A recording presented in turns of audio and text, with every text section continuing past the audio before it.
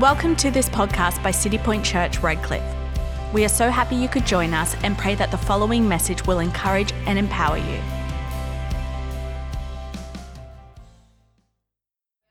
Awesome. We're going to get into the Word this morning, and we're just going to see what God will do, because you know His Word is the light to our feet. It's the lamp for our path. It's the way we guide our lives. And so we must be a people of God's Word. We must be passionate about God's Word. And you'll never know God as well as you know His Word. Yeah. And if you want to know about Him, who He is, what He's like, it's all in this great thing that we are privileged to call the Bible. Amen? Yeah. So this morning we're going to jump straight into it. We're going to go through the passage of Scripture, John 3:16. John 3:16. And I love this passage of Scripture. In fact, I really believe in this message, in this Scripture, is the message that everybody needs to hear.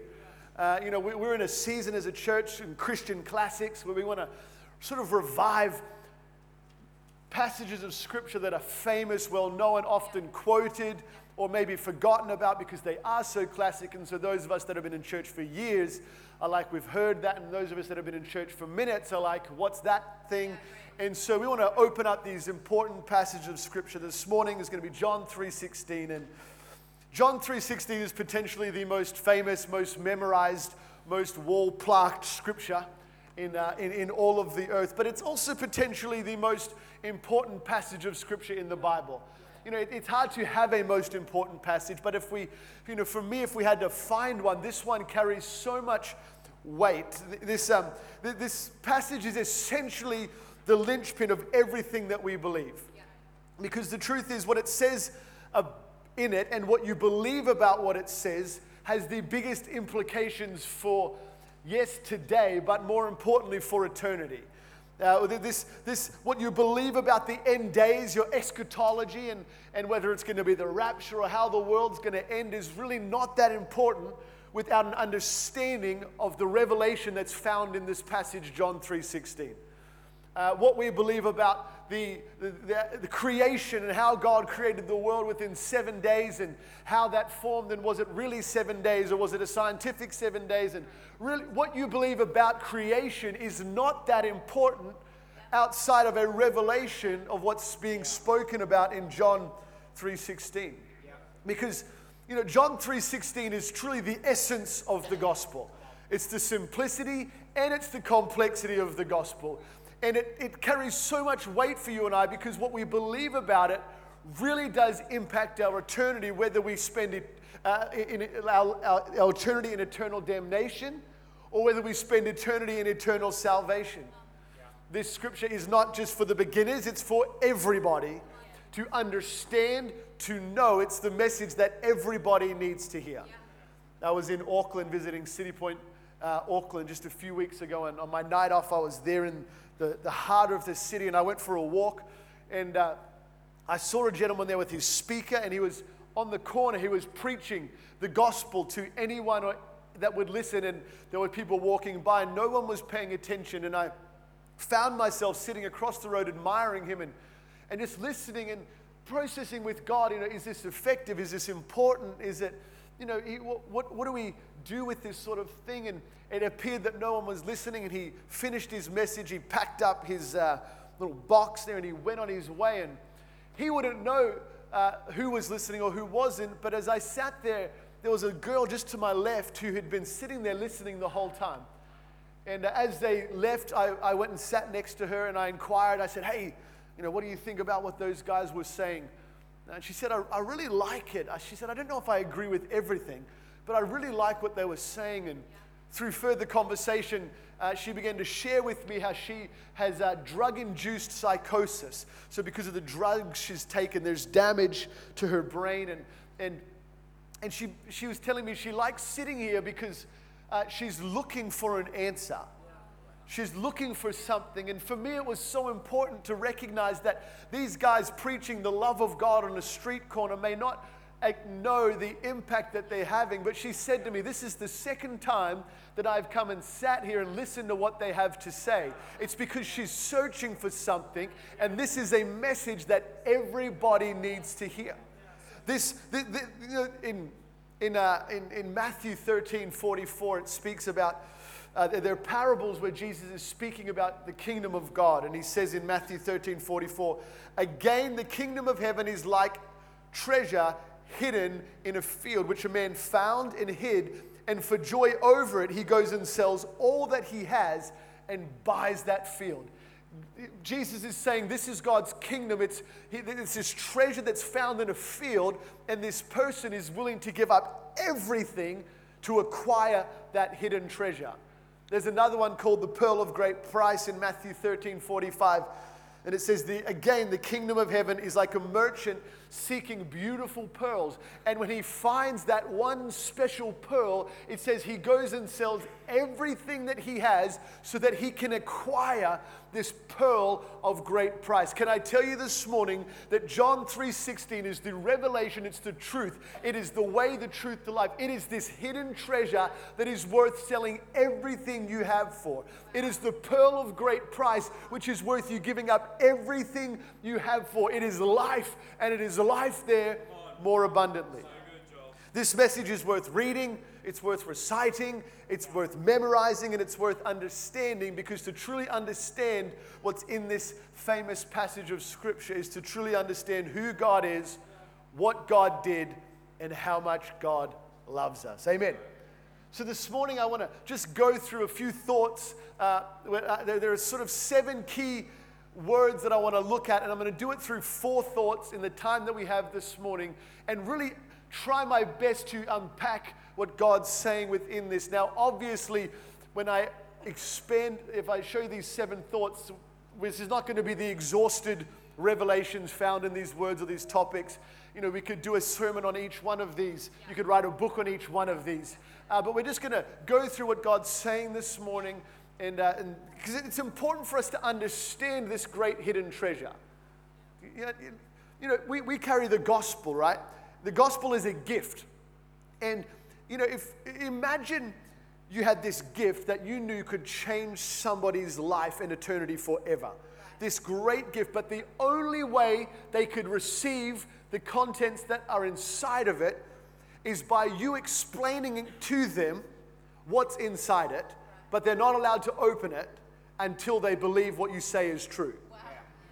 We have to have, if we're called to carry the gospel to the world, we have to have a deep revelation and understanding what's inside of here, so that we have the ability by His Spirit to convince a world out there that what we have here is the best thing for them, but they cannot experience its goodness until they believe what you're saying is true, and then they get everything that's inside. We need to understand what's inside this great hidden treasure. Amen? John 3:16, if you don't know what it is, says this: for God so loved the world that He gave His only begotten Son, that whoever would believe in Him should not perish, but have everlasting life. Verse 17 and 18 for context says, for God did not send His Son into the world to condemn the world, but that the world through Him might be saved. He who believes in Him is not condemned, but he who does not believe is condemned already, because he has not believed in the name of the only begotten Son of God. For God so loved the world that He gave His only Son, Jesus, that whoever would believe in Him would not perish, but have everlasting life. The 7 foundations, or the 7 pillars, or the 7 words that are in this scripture are this. Number 1, God. Number 2, loved. Number 3, the world. Number 4, the Son. Number 5, believe. Number 6, perish. Number 7, everlasting life. And I want to go through those in 4 thoughts, and those 4 thoughts will be this: God loved the world that He gave His Son, that whoever would believe would not perish, but have everlasting life. Number 1 this morning, God. I want to quickly unpack who God is. Now, of course, God is a very big topic, and we live in a generation where I truly believe that the idea of atheism is a dying breed, because we have a generation that recognizes there is something out there. There's more to life than just existing and then turning into nothing, into dust. There's more to it. And so, but we have to recognize that although there is God, not all roads lead to God. The Bible talks about it the narrow way. It says that the broad is the way that leads to destruction and narrow is the way that leads to life. It's not saying it's hard to come to Jesus. It's saying there's one way out of a billion other ways that lead to God the Father. So we have to recognize that not all roads lead to Rome, but there is God. And the God that we believe in, the God who we believe is the creator of the world. I want to go through some thoughts about who he is and what he's like this morning. And so, firstly, it's important to answer the question, who is God? God is the everlasting Father. He's the creator of the heavens and the earth. He is the creator and the sustainer of the universe and everything that's within it. He is the beginning and he is the end. He is the Alpha, he is the Omega. There is none like him and there is none before him. One of the great questions of our day is, well, if God created the world, the universe, then who created God? And I truly think the answer is really, really simple, and it's that we do not know, nor will we ever know. Because the reality is it's not something we can comprehend. The reality is it's one of these mysterious miracles that God is. He always has been and always will be. We have to recognize that our brains can't comprehend. And even if there was an answer to the question of who created God, if he was going to choose anyone to tell, it would be Pastor Sam, right? But even if Pastor Sam had this divine revelation from God about who created God, and he came and told us, none of us would believe him anyway. Because it's not in the Bible. And so we have to understand that God is, he's always been and will always be. Isaiah 33 verses 22 speaks of God like this: for the Lord is our judge, the Lord is our lawgiver, the Lord is our king, and he will save us. I want us to see something this morning, that God is our judge. God has a moral standard according to his righteous laws. And in the end of our days, there is a moment where God will judge the living and the dead. There's a moment where God will make a judgment of our lives and what we believed in and how we lived our lives. And based on that judgment, we'll decipher where our eternity is spent. This is stuff that we don't like to talk about a whole lot anymore because it's mildly offensive, but that doesn't make it not true.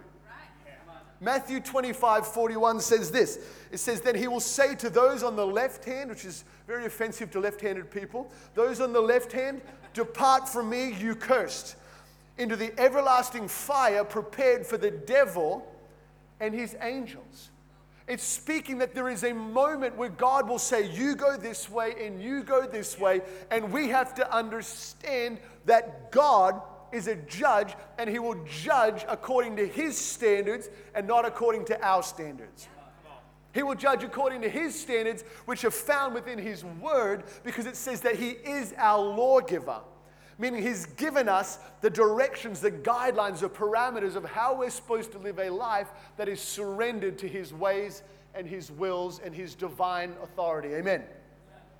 God is our judge. He is the King of Kings and he is the Lord of Lords, meaning there are rulers in this world. There have always been rulers. There will always be rulers. But he is the King of all the kings. He is the Lord of all the lords. He is the supreme authority, the sovereign God above every prime minister, over every president, and over every authority in the world.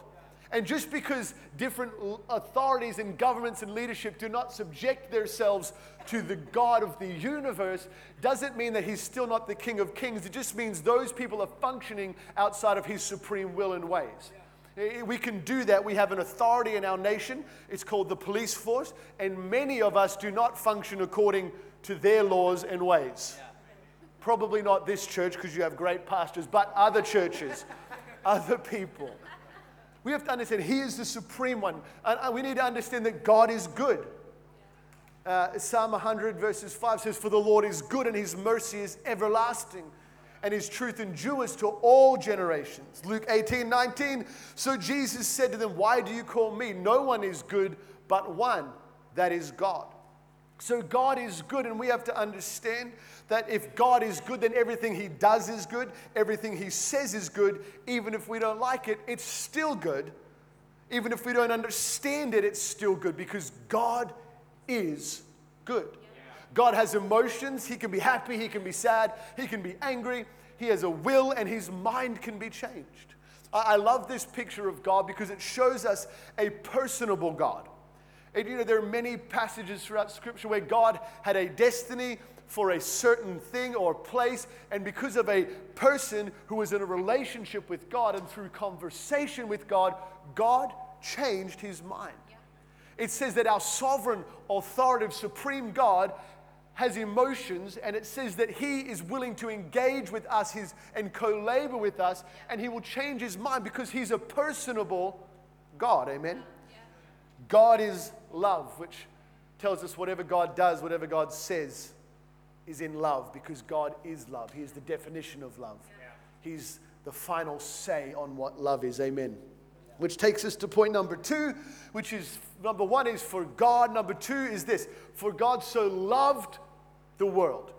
When we speak of the world here, I just want to help us understand a little bit about the world and what God is loving. And the best way that I've found through studying, and I've heard somebody define it like this: the world, it is the great mass of fallen humanity that needs salvation.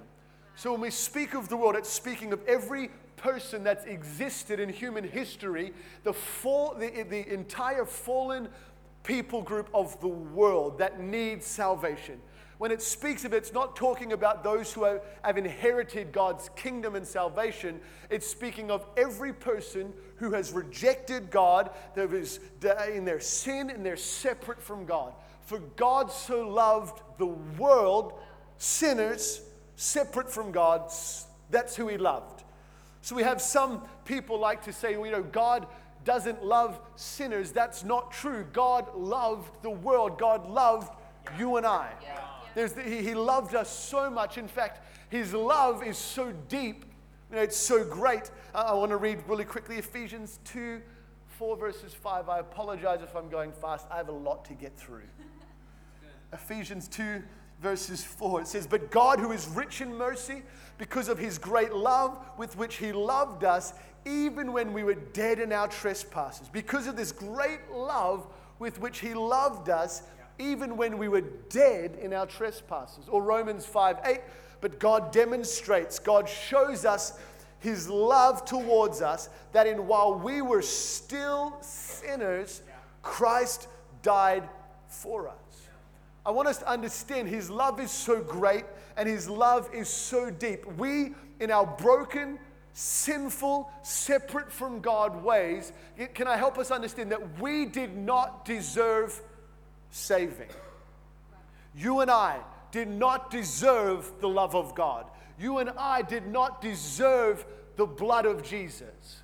But according to Scripture, you and I were worth the love of God. You and I were worth the blood of Jesus. You and I were worth saving. Because of our sins, we're separate from God, and He looked at humanity, and because of His deep love with which He loved us, we didn't deserve saving, but we were worth saving. We would never pay a high price for something that's worth nothing to us. God is the same. He would not pay the highest price of His Son for you and I if we were not worth His love. Because of His love which He has for us, because of His mercy for us, because of His grace for us. And this same love, mercy, and grace is not limited to those who believe, but it's for the world. The fallen humanity that needs salvation. I've heard people describe mercy like this: mercy is not getting what you deserve. Mercy is you not getting what you do deserve. And then grace is described that grace is you getting what you don't deserve. So mercy is, on my way here this morning, driving in the car, if I was to speed, which I would never do, but if I was to be pulled over for speeding, the police officer would come and he would walk up to my window. And if he was to extend mercy to me, he would say, "I'm going to let you off your fine today because I deserved a fine, but he extended mercy to me, which he let me off the hook. Grace would be this, that in his mercy, the police officer let me off the hook for my fine, and then he looks at me and says, you know what? I'm also going to give you $1 million. Grace is you not getting what you do deserve. Mercy, grace, his unmerited favor, is you getting what you don't deserve. Grace saves you from eternal damnation separate from God. Mercy saves you from eternal damnation and separation from God. But grace gives you life, and life there more abundantly. Come on, you and I did not deserve saving, but we were worth saving. His love is that great for us, that God gave us his only begotten Son. For God so loved the world that he gave. Love, when we speak of love there, it speaks of an agape love. It speaks of this love that is not a sexual love. It's not a brotherly love. It's a love that seeks the highest good of the other person. It's a love that would do whatever it takes so that the other person would benefit, even if it be at our own personal cost. Right. For God so loved the world that he gave his Son, who is Jesus. Now, very quickly, I want us to understand who Jesus is, because, in Christian circles, it's easy for us to recognize, God impregnated the Virgin Mary and she gave birth to Jesus. But for anybody else who is not well equipped with Christianity, when they think that someone gave birth to the Son of God, it means that somebody had sex with Mary so that she could be impregnated. Now, in our culture, that sounds crazy. In other religions, that's not so crazy that God would sleep with a human, because there's all this stuff. But we have to recognize that Jesus is God. It says in John 1:1, in the beginning was the Word, and the Word was with God, and the Word was God. The Word here is speaking about Jesus. It says that the Word was God, which means Jesus is God. It says that the Word was with God, which means although Jesus is God, he was distinct from God because he was with God. And then it says that the Word was in the beginning. In the beginning was the Word, which says that Jesus was in the beginning with God, meaning Jesus didn't come into existence the day that Mary gave birth to him. Jesus has always been, because he is God. This is a stumbling block for many different people and religions, that how can Jesus be separate from God but be God at the same time? Again, it's this beautiful, mysterious miracle that makes our God so amazing that although we can't always totally comprehend this reality, it's still a true reality that God is Jesus and Jesus is God, which shows us how great his love was for us, because if God, who loved us, said that no greater love has a man than to lay down one's life for a friend, wanted to be true to his word when he's expressing his love to the world, he would rather than send himself, he uses Jesus and it says, well, you go do the hard work for me. But because Jesus is God, God didn't just sacrifice his Son for our salvation, God sacrificed himself for our salvation, therefore outworking the integrity of his word, that he loved us with a love that would lay down his life so that we could truly live, that we could experience eternal life with God. For God so loved the world that he gave his only begotten Son, Emmanuel, God with us, the incarnate deity. In every other religion, there is people trying to get to God. In our life-giving relationship with God, God saw us and he thought, how can I get to them? And he came down to us because he's a personable, good, loving God. And he loved us so much that he gave us his Son, who is himself, so that we could be saved. The most beautiful, mysterious miracle in all the world, that Jesus came and died for the salvation of mankind who didn't deserve it, but who were worth every part of it. Which takes us to the final thought this morning, that for God so loved the world that he gave his only begotten Son, that whoever would believe would not perish, but have everlasting life. To understand the context here of the word perish, a good definition of understanding perish in this context is this: to devote or give over to eternal misery in hell. That's what the word perish is speaking of here. To perish does not just mean in this context to cease to exist. It means that you will be separate from God and you'll be given over to eternal misery. This is the word perish. Then there's a beautiful word, eternal life, which speaks of everlasting life with God, in peace, in joy, in righteousness, in heaven forever. There's no more hurting, there's no more pain, there's no more suffering. It's just one amazing place with peace with God. You have perish, which is eternal misery in hell, and you have everlasting life, which is eternal peace with God. And right there, deciding factor between the perishing or eternal life is this word believe. For those who believe will not perish, but have everlasting life. The word believe here does not just mean believe that God is real. The word believe here means to put complete trust and reliance upon, to trust Him and His promises, to trust His word, to trust His ways, and trust Him so much that you will live according to His words, whether it's popular or not. That you would stand firm in the faith, that you would work out your salvation day by day, that you would hold true to the faith, standing with God even in persecution, even when people don't like what we say, even when people don't like what we believe.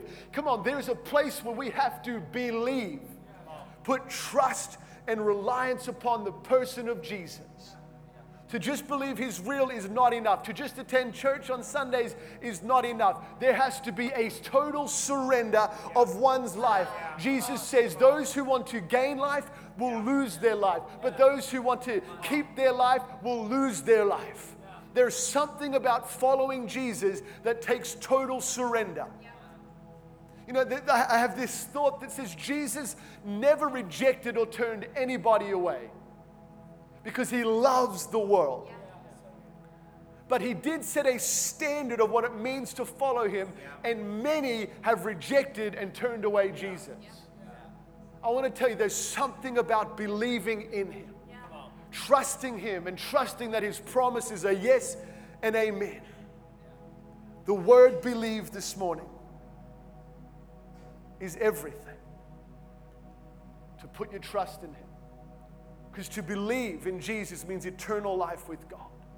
But if that is true, then the opposite is also true. To not believe means to reject Jesus and to perish and to be put over to eternal misery in hell. But can I tell you something beautiful today? That's not God's plan for anybody. Because God loves the world. It says in the scripture that He desires that not one would perish, but that all would be saved. It says in verse 17 that God did not send Jesus to come and condemn the world, but in order that the world might be saved through Him. In verse 18 it says that those who believe are not condemned, but those who do not believe are already condemned. Which tells me something beautiful about this passage is that God did not send Jesus to come and send people to hell. It says that those who do not believe in Jesus are already going there. But God sent Jesus to come give people a way out. To come give them life. To come show them mercy and not give them what they deserve, and come show grace and give them everything that they didn't deserve. But to receive this gift of Jesus is to believe. I said in the beginning, there's a gift that we hold. And the only way to receive what's on the inside of it is to believe. Thank you for listening. If you made a decision to follow Jesus, congratulations. This is the beginning of a life-changing journey. We encourage you to tell someone about your decision and pray and read the Bible every day. We also recommend attending a church in your local area. We have many City Point Church services across Brisbane and the world this Sunday. You can find out more about our service times and locations at citypointchurch.com. We are so excited to see you there.